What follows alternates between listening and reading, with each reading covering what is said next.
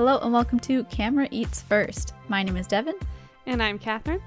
And together we are two market girls. We run a vegan YouTube channel and a blog, and this is our podcast where we talk about things like veganism, how we make our recipes, how we run our blog, some food news, and some food content. And today we are diving into some food history. Because I don't know about you, Kat, but I've lately really gotten into learning about food history. I find it very interesting. I wouldn't say right now I'm deep into it, but I find it very interesting. It's like anything, right? I find the history of any kind of trend-based things interesting, like fashion trends, like how one generation will be so obsessed with this one thing and then another generation has never even heard of it or doesn't care about it at all. Yeah, and I feel like I learned about fashion or just general history more when I was younger, but never a lot of food history. So now I'm just it's so interesting to hear the stories behind even just the simplest foods, even just cereal. I love that story. Devin wants to know who is responsible for the cereal boom in America. Well, we're not going to talk about the Kellogg brothers on this episode. There's so many episodes about them on other shows. All right. Well, go to one of their podcasts if you're interested in learning about the Kellogg brothers. Yeah. But today we thought we'd kind of take a look back through history at food trends that existed throughout the years. Because we've kind of talked about the food trends that we're seeing now on places like TikTok and just being like, what's going through people's minds? So I think it's interesting to compare in previous what was going through people's minds. Yeah. Because there's always been interesting food things happening that were probably questioned at the time. And there's also probably so many things that we can't even remember life without now, but we don't remember. There was definitely life without it before, at least in North America. Yeah. I just hope that when people look back 30 years from now on spaghetti being served on tables, they know that we didn't think that was okay. Yeah. That was just a difficult time for everyone. Also, disclaimer, this is a very North American thinking trends. These are trends this is when trends boomed in North America, not other parts of the world. Yeah, so we'll link the lists that these are all pulled from in the show notes. So it's places like Food and Wine, Eater, Insider, those kind of publications, which are very North American and white. American, yeah. Yeah. White centered. So that is kind of the context behind the list. Yeah, so while there could be a popular thing in a certain year, it became popular in North America at that time. That doesn't mean it wasn't popular other places of the world already. Exactly. Okay, so we're going to start in 1959. All right. This is where my parents weren't even born by then. Both of mine were. Okay. This actually in between our two parents. This would be my mom's birth year. And it is cheese balls. So it's are you talking the party apps, the big round things that usually have nuts or seeds crusted around them or something? Exactly, where it's cream cheese probably is what's holding it together, and you've got some shredded cheese in there and whatever else you shove onto that ball. Which I will say, I've never had one. In the context of a homemade version. I don't know if there's some store-bought cheeses that might count as that, probably. Maybe, yeah. But I've never had one, but I do see them actually a lot in vegan cooking and vegan recipe blogs. Right, and it's kind of been on my list to take a vegan cream cheese and just make some kind of fun cheese ball with it. Honestly, I think this one is so amazing because there's so much variety that can come out of it. You can just add anything you want to it. I'm sure everyone else is thinking of more creative things than coating it in Doritos like I am. Oh my god. Yes. Oh, so Devin good. just takes everything and either coats it in Doritos or Buffalo in ranch. Well, I feel like I could almost do all three with my cheese ball. Oh my god, you could. Yeah, right? Yeah. I think we're going to have to explore cheese balls a little bit more. And so this is a good trend. I'm glad that this was introduced and has stood the test of time. Yeah. I mean, I don't know if, like, I don't really know because, again, I've never really had one growing up or now ever. So I don't really know how popular they still are. But I've been seeing them pop around. And I don't know if maybe they had, like, a dip where, like, they were super popular late 50s, early 60s. And then they... like tailed off for a bit because new trends came up that were probably a little hipper for the time, and now they're back. Like, you know, every trend comes back. Definitely, yes. Well, again, I don't know how trendy they are now, but in my heart, they are still trendy. They're trendy great to us because we've never had one. They're still a very new thing to us. We're like, oh my god, this is the hip new thing. We are a little behind schedule. We're like, I don't even know, 60 years behind schedule. It's fine. We like vintage stuff, okay? Yeah. Okay, and then in the 60s, like right at the beginning of the 60s, the company Knox, which is the company behind Jell-O, came out with this recipe book that was all about gel cookery. And so it kind of inspired people to make a lot of Jell-O based meals molded stuff and dishes. Yeah. Yeah, I've definitely seen those things. Yeah. Which wasn't actually, I mean, that was huge in the 30s. Yes. Yeah, people were just like having back. Yeah, people were having a lot of quote unquote trying to have a lot of fun during the Great Depression and just getting experimental with what they could throw into their Jell-O dishes. Which, like, I appreciate the attitude. Like, that is a creative mindset to have in a pretty depressing time. Which when I read that, I thought, well, that feels a little bit relatable to right now, because what weird things are we doing with foods? Like, so, honestly, it kind of feels like a test kitchen we'd do. Let's just throw some stuff in Jell-O. Oh my god, should we do it? Should we bring back congealed meals? Yes. Such a terrible word. It truly is. And there was like, so there's one, this one's from the 30s. So it's called Spanish Jell-O salad. Jell-O salad is like one of the things that I like. That's what I think of when you say like molded type thing is Jell-O salad. Yeah. This one had lemon Jell-O as the base. Yeah. Pimentos, celery, pickles, white cabbage, and vinegar. Oh, vinegar. Like just straight up vinegar. Interesting. Like I really want to get like an old Jell-O cookbook and just make some of the recipes from it. It's gonna happen. Now, I honestly think I remember my grandmother making Jell-O something, but like nothing like that. Usually I think it just had like fruit in it. Yeah. But I feel like I remember that. Me too. Definitely that was a dessert that my grandma would make very often, was some kind of strawberry Jell-O. Sometimes it would have fruit, sometimes it wouldn't. Yeah. But obviously that's where she picked it up. She would have been cooking a lot in that time, entertaining, looking for easy ways to make something look fancy. Young children. Exactly. Yeah. I should ask my mom about the congealed meals she ate. Yeah, your mom might have grown up with them. Okay. And now in 1964, yes. This isn't about Jeffrey Bezos. This is about Pop-Tarts. Pop-Tart. Wow, I can't believe they're that old. Yeah. The quote-unquote toaster pastries. And just best. Like, for context, when they came out in 64, they didn't have any frosting on them. Oh.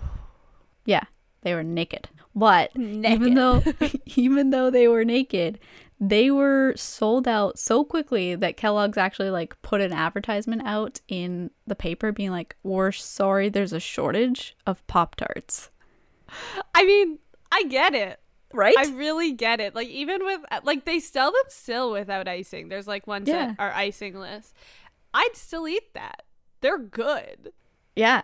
I mean, thankfully, it was only 3 years without the icing. In 67, they put the frosting on, and then there's no way those things were going to stay on the shelves, I'm sure. Yeah, really. Wow. Pop-Tarts. Do you remember, does it say anywhere what the first Pop-Tart flavor was? Oh, probably. Let's see if it says in this article. So it was unfrosted. That we know. I assume it was like a strawberry or something like that. But I think strawberry is like a basic flavor for now to start out with. I don't know if it was the basic flavor in the 60s.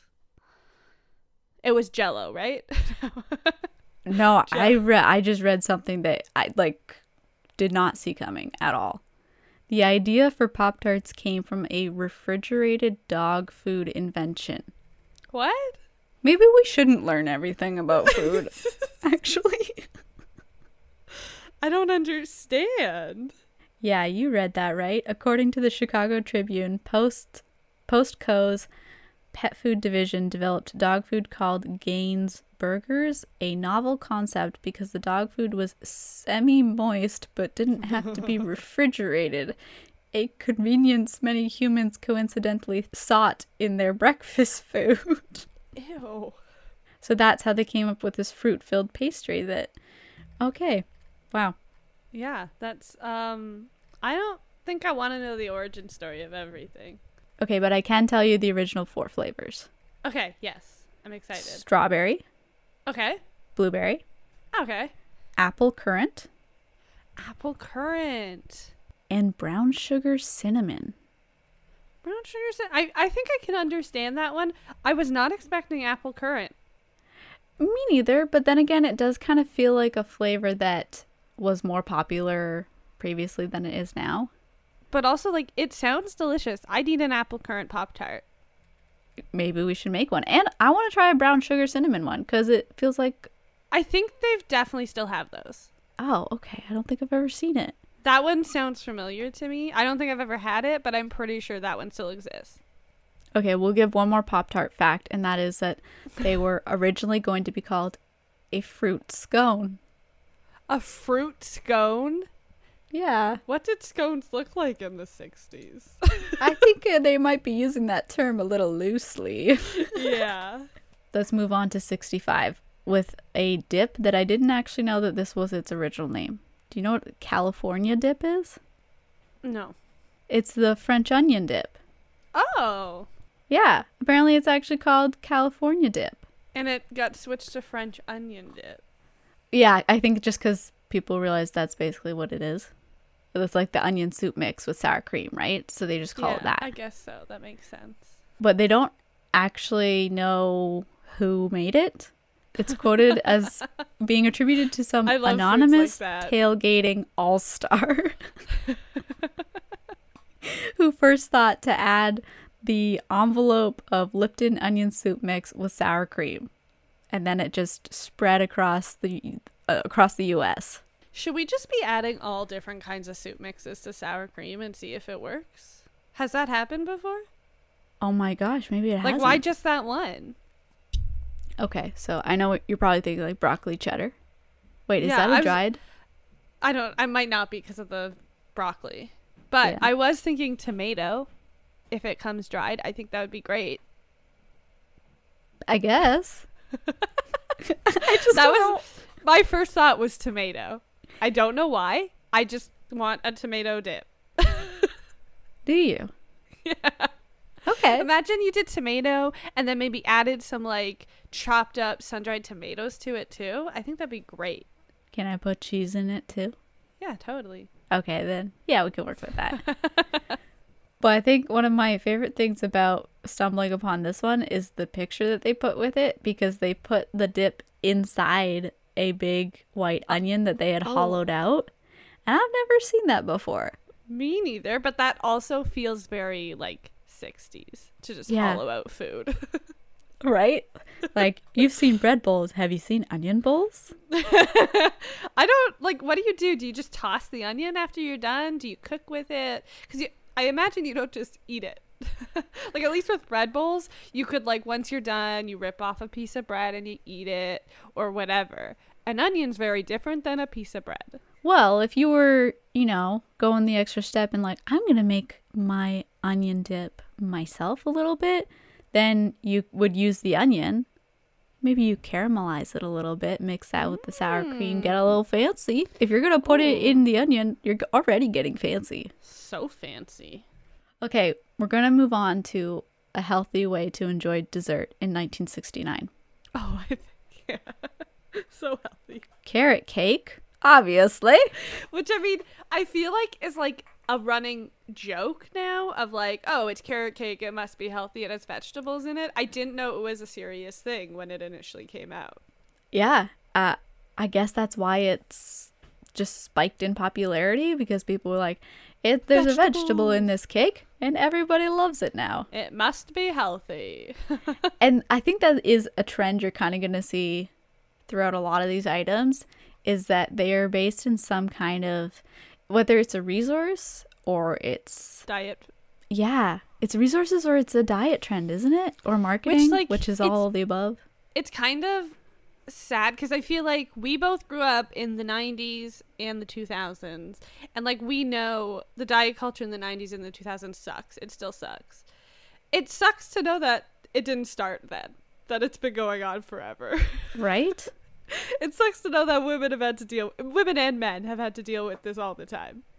Is it kind of like after, at least in America, they got past the Depression and any kind of food scarcity from those times, then it was like, well, we have enough of everything. Now we probably need to limit ourselves. Yeah, really. Now that we have enough food, let's talk about limiting how much we eat. Yes. And what we eat. Oh, it's so sad. Yeah. But, how do you feel about carrot cake? A healthy dessert? Obviously. Yeah, obviously. I find it funny, and I understand that, like, there wasn't as much information as there is today. But, like, carrot cake is a very oil-heavy dessert. It's a cake. I just like there was a time at any point that something with the word cake in it was thought to be healthy. Right? Just wait till they hear about zucchini bread. Ooh. Okay, we're going to move on to breakfast in 1971 because Eggs Benedict was the big breakfast. Which, like, so good. Still so popular. Yeah. I mean, it is not a new thing. It's obviously in Europe is where it started. But it became popular in the States in 1971 and actually is attributed to the invention of McDonald's Egg McMuffin. What? Yeah. When they made the Egg McMuffin, they were trying to make an Eggs Benedict to serve at McDonald's. They were trying to introduce more breakfast items. Everybody they're really bad at making Eggs Benedict. That's a very bad attempt at making Eggs Benedict. I feel like they just kind of ignored the sauce. Which, like, is that not the Benedict part of it? Yeah. Like, I think that's the key thing, the hollandaise sauce. Yeah. But they're like, how do we get on some of this breakfast craze in our restaurants? So that's why they invented, like, that round mold to cook the egg in. They had the slice of ham. They served it on an English muffin with butter. And apparently it was also a thing to have some, like, raspberry jam type thing on the side. You know, I can see that. That seems great. Like a little sweet to balance out the salty? I guess so, yeah. Yeah. But I never would have thought the Eggs Benedict inspired the Egg McMuffin. We have so much to be thankful for the Eggs Benedict. Look what it's done. It's great. But yeah, no, that's super weird to me. Yeah, it kind of kicked off the whole breakfast craze. Fast food revolution, and then all-day breakfast. Wow, I would never ever have thought that Eggs Benedict was the origin story of fast food breakfast. Not the ones you see today, that's for sure. Eggs Benedict is so good. I know. It's an insult to Eggs And then Benedict. a bunch of fast food places were just like, yeah, we could do this, but we'll do it cheap and without the good part of it. Exactly. And they even served it like open face. Yeah. Like the Eggs Benedict. Wait, they served the Egg McMuffin.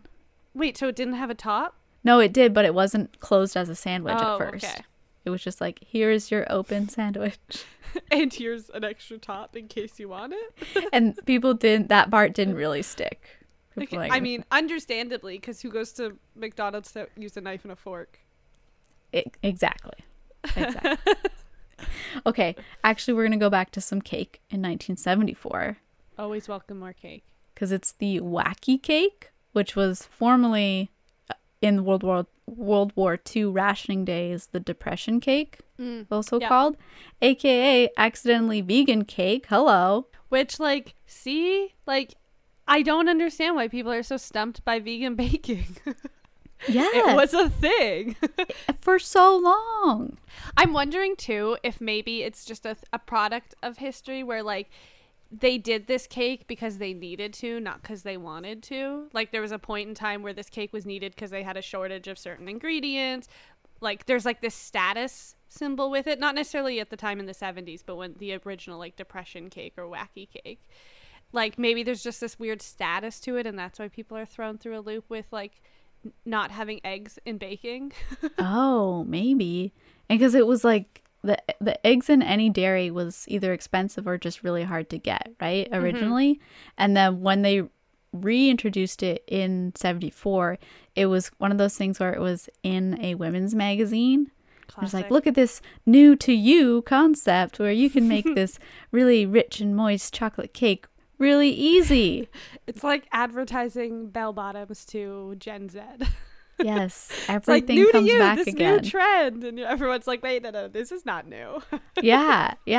But I don't know, with the marketing towards women in, let's say, 60s, 70s, and probably even 80s, like whether they would market a recipe as easy or one that looks like it's difficult but wasn't, because the woman has to like present, look how hard I worked. I think I talked to you about this before. So I went to school for PR, and you learn about the father of PR. I can't remember what his name was, but he's been responsible for so many things. He was responsible for the campaign that made bacon a breakfast food now that people always associate with breakfast. But he was also responsible for boxed cake mix. And I don't remember what year it was, but it was one of the things where Duncan Hines, I think it was Duncan Hines, the original one, they created, or Betty Crocker or something, created a boxed cake mix where you just add water. But women didn't feel like they were doing enough. So they added an egg just because you didn't actually need the egg, but they added the egg so women felt like they were doing enough to be able to present a food to their family or whatever. And that's how that whole boxed cake craze came about, is because they added they just added an unneeded egg to the recipe. And all of a sudden housewives were like, yes, this is perfect. I feel like I'm doing enough work, but it's still quick. It's so ridiculous, but also like one of my favorite food facts to tell people. Guess what? There's an unnecessary egg lurking in your boxed cake mix. Your boxed cake mix is lying to you. And because like literally last weekend I made a boxed cake with just a can of soda, like, and the mix. That's it. Yeah. So marketing is everywhere, people. I think that's the point of this whole podcast. Marketing is all around us. You're being marketed right now. But yeah, depression cake came back, or wacky cake. Yeah, in the 70s. Popular moist chocolate cake. Which, like, you've made a couple before, too, I right? love it. Yeah. It's so good. It's so easy. That's all I need in a cake. Yeah. I don't need to feel like I accomplished anything. No, I just want to eat cake. Yeah, as quickly as possible. Okay, we're going to move on to another item that was very popular in the 70s, and that is quiche. Oh, quiche. Are you a fan of quiche? I've had it a couple times. I was never a big quiche eater. I was also never a big egg eater in general. But I didn't mind a quiche. Like, I think if I wasn't vegan now, I would have enjoyed a quiche. I can appreciate now that I'm older, rather than, when I was 10 years old, I didn't really want quiche. Yeah, to me, it does seem like a very you thing, because it's basically an omelet with a pie crust. Yeah, like, I think if I wasn't vegan, I'd be eating quiche a lot more than I ever did before. Because quiche seems nice. Sure. You can add so much to it. It's an easy lunch or breakfast or dinner. You can eat it any time of day. Exactly. I'm pretty sure that's how Julia Child pitched it too, because she's the reason that it kind of gained popularity in the 70s. Yeah. And I feel like it's another one that's kind of coming back too. You see quiche a lot more. Yeah, I don't know that it ever left. Yeah, I think it's always been a pretty staple thing on like menus or people just cooking it and stuff. But I am seeing it more and more, I think. in this one article that I read, it was quoted that quiche was so popular that it became a bit of a punchline of the, like, by the end of the decade, kind of similar to how millennials and their avocado toast. Wow, we had avocado toast, which is like the easiest thing to make. You mash avocado on a piece of toast. And like I don't know what the generation is in the 70s, what the like generation in our age group would have been in the 70s. They get quiche. Like quiche was their thing. Wow, they put so much more effort into life. That was their like pop culture food that everybody talked about, to the point where there was a book in 1982, so after it had really spiked in the 70s, called Real Men Don't Eat Quiche. Yikes, that's a toxic sentence. It was a guide to all that is truly masculine. Ugh. I don't know what happened to quiche. Is quiche responsible for toxic masculinity? And, like, the other confusing part about this book is the author, Bruce Fierstein, also wrote the screenplays for GoldenEye and Tomorrow Never Dies, which are James Bond movies. Yeah. But it was long after that it had been established that James Bond not only eats quiche, he knows how to make quiche. I don't understand. What a world we live in. So, yeah, I guess Bond wouldn't read that book. Yeah, quiche is not a manly thing, apparently. I don't really understand why. It seems like there's a lot of protein, a lot of things men seem to like. Yeah. You know, that toxic masculinity stuff. But I guess it just became that thing that people make fun of. Just like now people say, oh, millennials can't buy houses because of their avocado toast. Which, like, yeah, that's the reason. Yeah. They're $12 avocado toast. Which, I mean, like, to be fair, avocados are expensive, though. They are. They are. It's not like avocados are pennies and someone's selling them for $12. No, avocados are just expensive.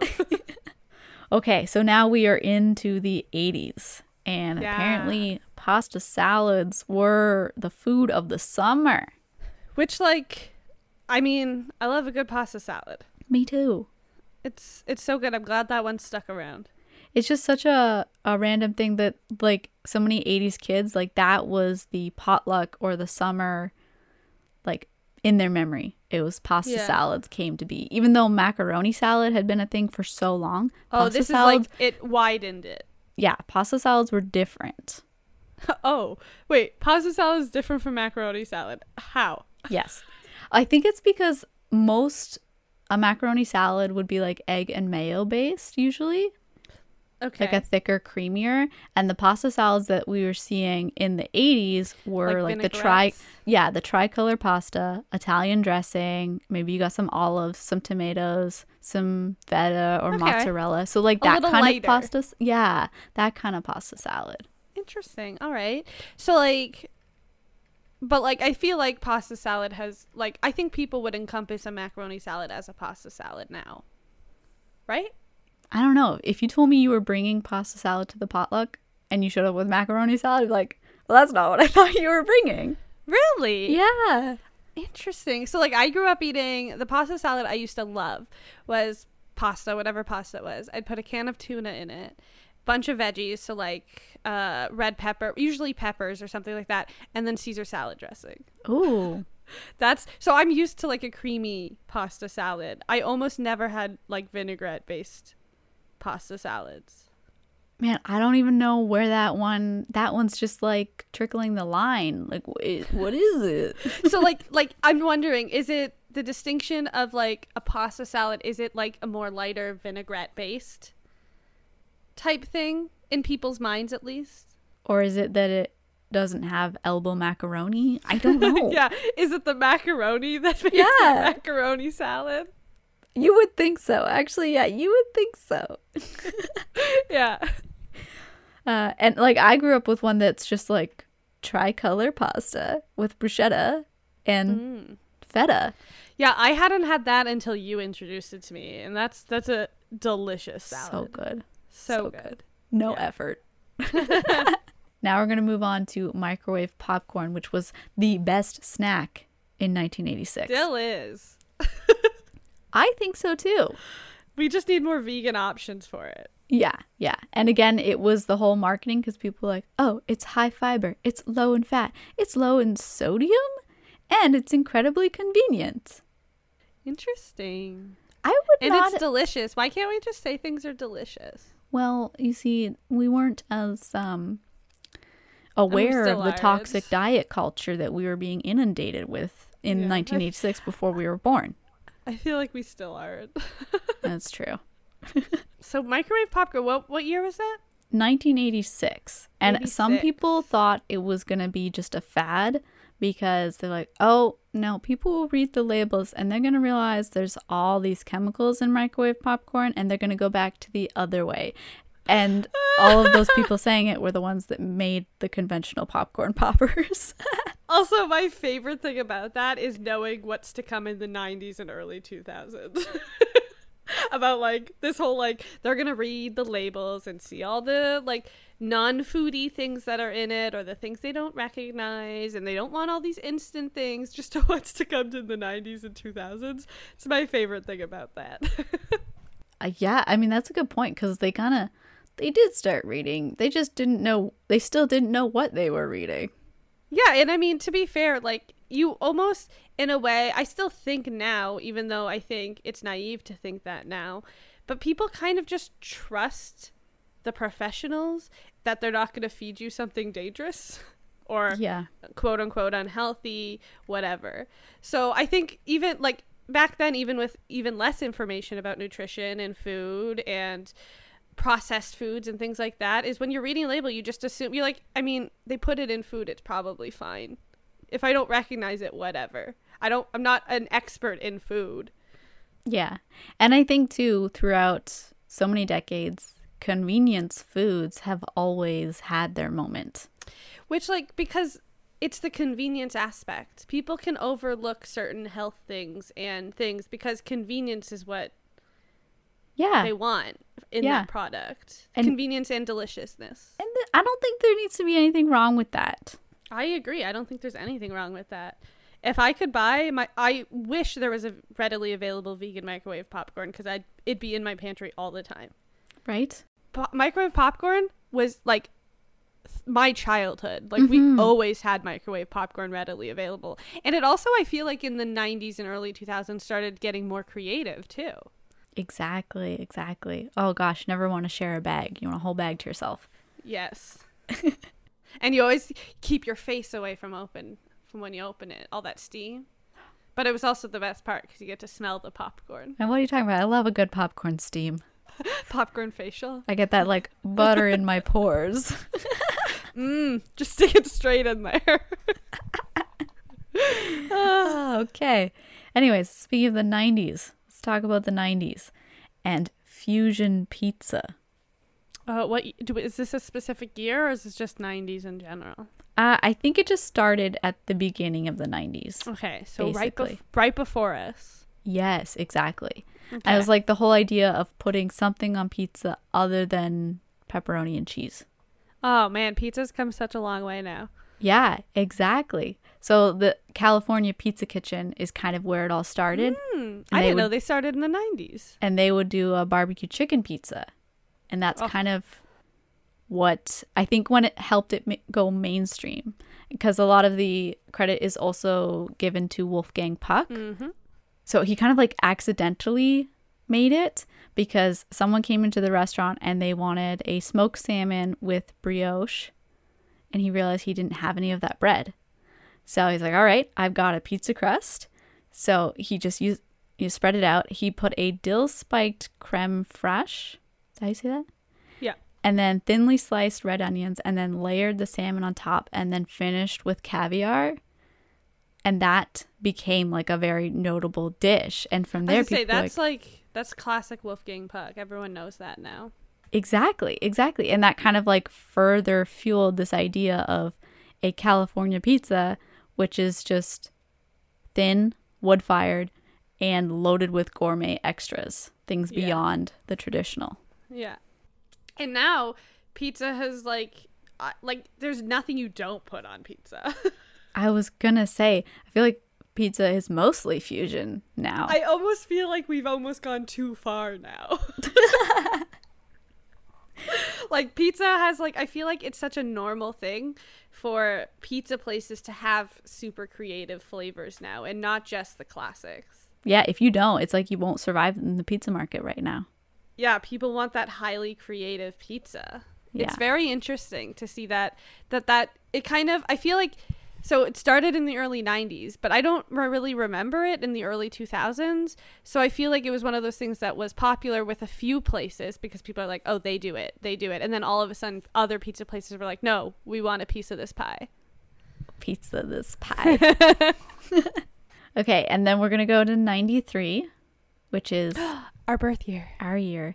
And that is when sushi found its way into the hearts of Americans everywhere. Sushi. I'm happy with our birth year. Seems like a great year. I think it officially like started gaining popularity in the 80s, but by 93 it was like sushi is here. It was the go-to thing. Sushi is here to stay. And also we've Americanized it by putting mayonnaise and cream cheese in it.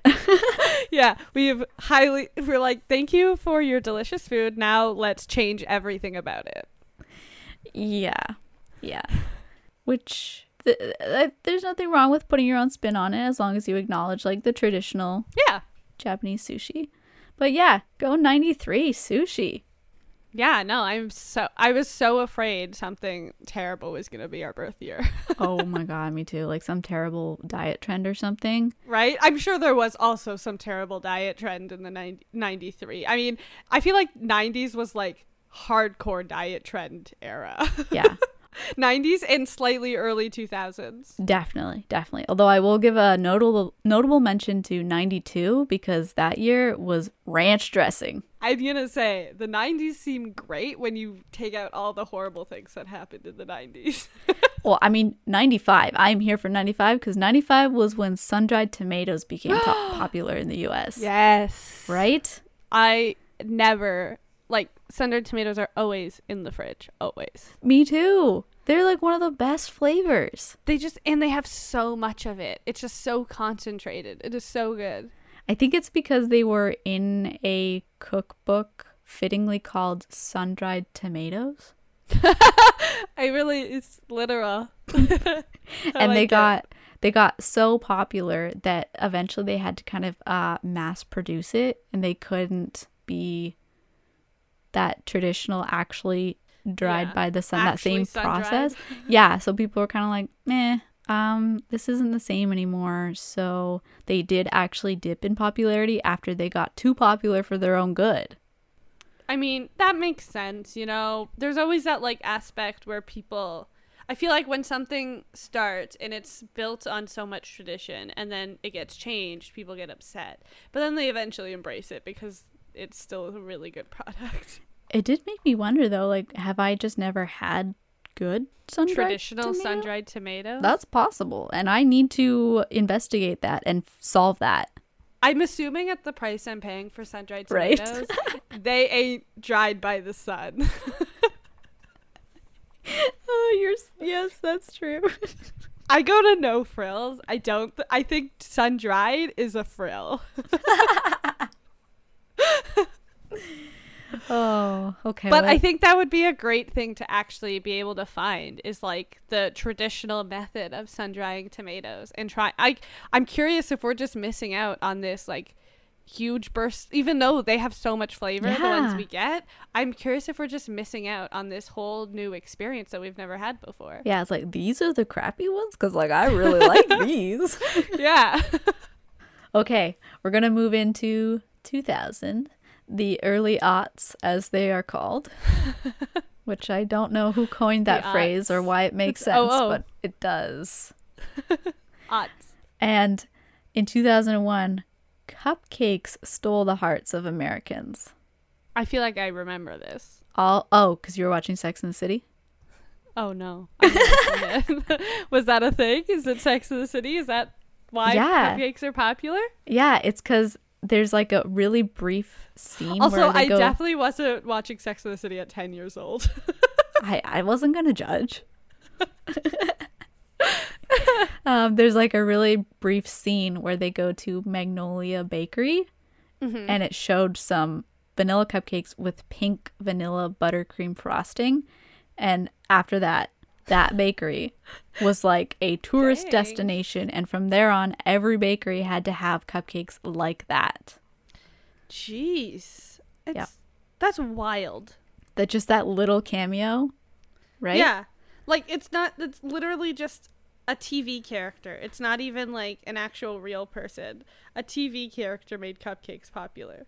Although I feel like that sort of reason for a food exploding feels more familiar to what we see now than 100%. all of the trends we've discussed so far, right? 100%. Yeah. So like this is one of the early occurrences of that happening.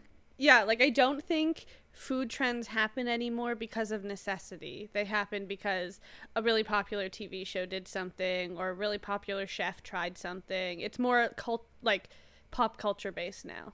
Yeah, exactly. Okay, 2004, which I actually am surprised by this one, was when matcha started showing up more places. Early. Yeah, because I feel like I didn't hear about it that long maybe ago. we just weren't really in that like area. Like, I don't know. I wasn't somebody who really went to like coffee shops much in high school or anything like that. Like, that wasn't our scene, you know? Yeah. And I think it's because at the time there was just more creativity in teas, and like a powdered tea or a dried tea, whatever kind, that was also rising in popularity at the time. So matcha kind of came in with that. And because people were already trying other types of teas, green tea and matcha were everywhere. They were in desserts and smoothies and everything. Yeah. Interesting. I know. That one surprised I feel like me. I hadn't seen like matcha in anything other than a latte until like the last couple of years. That's what I thought too, but apparently we just weren't paying attention. Which, I mean, makes sense. No, I am shocked. We grew up in like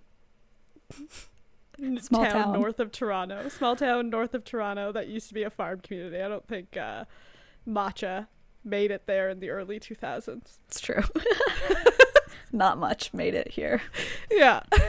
Not matcha. Okay, anyways. Let's talk about our favorite PR food trend in 2013 when kale took over. I mean, we recently know how much I love kale. My goodness. I also discovered how many spinach lovers there are out there. Yeah. What? So we did a recipe recently that was a kale pesto pasta, and Catherine was like, no, spinach, get out of here. But you know what? Team Spinach showed up in the comments. They really did. I was like looking at the comments on our video, and I was like, wow, there are so many people who like spinach. I didn't think I'd be the odd one out here. Am I the drama? I'm definitely the drama. Okay, so between 2007 and 2012 is when farm production of kale really started to increase. So there was a lot of it, to the point where the American Kale Association, yes, I think you should join that, hired AKA. Yeah. I love it. They hired a publicist for kale. It had its own publicist.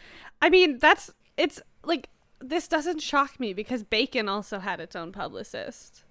Okay, I'm going to ask you a question after this. Okay. So she pitched it as a superfood, obviously, to friends and clients and chefs around New York City. And like, that's how it started gaining traction. Everyone's like, oh my gosh, it's amazing. Look at this kale salad. Put it on Instagram.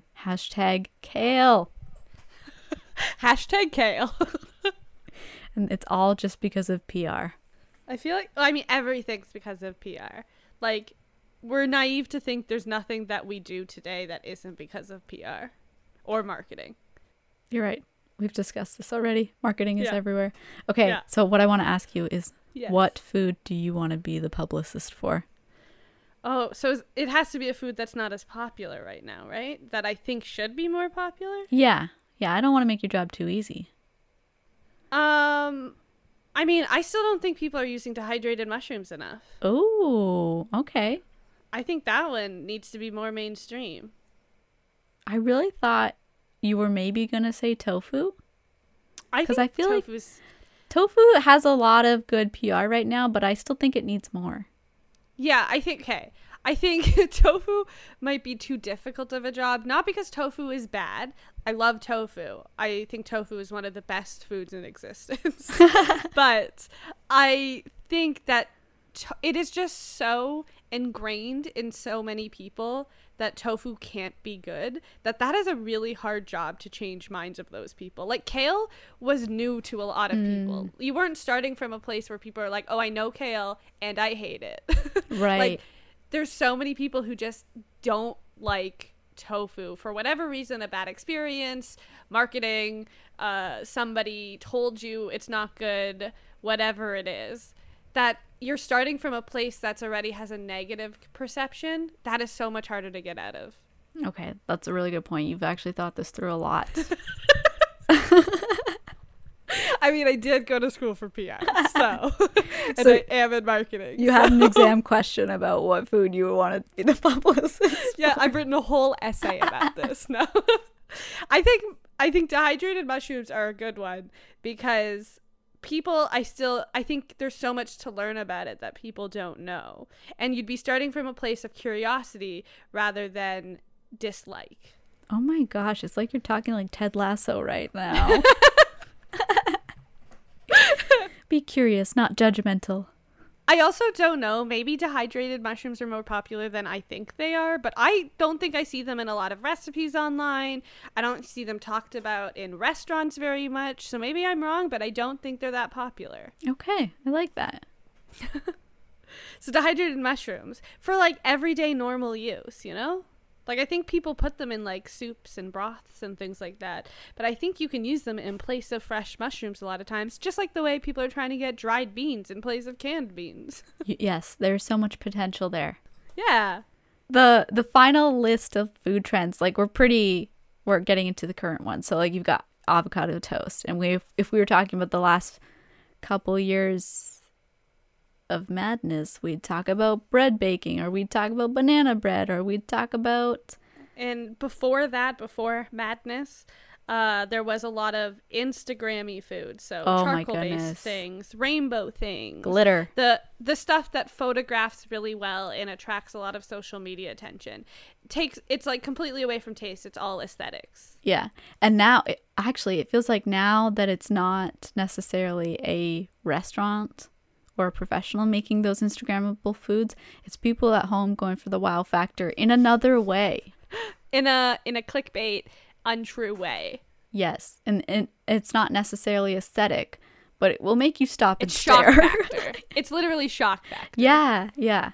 People watch it because they're like, there's no way this could work. There's no way. And it doesn't work. They lie to you. Or you're just like, why is this happening? Yeah, that too. This is the thing. I was literally watching. So I watch a YouTube channel called How to Cook That, and she basically like busts food, like a 5-minute crafts or like a tasty style, like those type of like content farm type things. She does videos where they do like those quick like food hacks, and she actually tests them to see if they actually work and like busts the myth of them. And like so many times they don't work, and she'll like, this is how it would work, but they don't want to tell you all the extra ingredients you need because it's no longer an easy recipe and like all this extra stuff. So like I've been watching a lot of that, and a lot of like why they do a certain thing is because people are attracted to either like super quick and easy things like, oh my god, I can't believe this worked, I'm gonna share this, or this is so wild and so ridiculous, I'm gonna share it and rant about it. Right. It's very interesting. Internet has ruined food. Oh, I think we could say a lot of bad things about what the internet has done. Yeah. But it's also brought a lot of good. So yeah, no, we can't minimize the good the internet has done, but we can talk about the bad it's done. Yes, without the internet, we wouldn't have been able to read about this food history. Exactly. Because I don't know how to use a library. Imagine. I honestly don't think I've been in a library since high school. But like we said at the beginning, we will link all of the lists that we referenced for this list. And if you ever want like a very, very detailed list of food in history, foodtimeline.org has like almost every food you can imagine and some history about it just listed out. So we'll link that as well if you want to learn more about this stuff like we like to. And we'd also encourage you, if you like have a really trendy food you love, to look into the history of that and see, most likely it was not created in America and there's a root of it somewhere outside of America that you should be learning about. Yeah. We didn't really get into like the history of where these foods came from, just what happened when they got popular here. Or when they got popular here. So I would encourage you to do that research on your own and like look into like whatever food you love and be like, why is this here? Who was the one who started it? Or where's the significance of ingredients to certain cultures? Things like that. Yeah, honestly, that stuff is so interesting to learn about. You learn so much about it.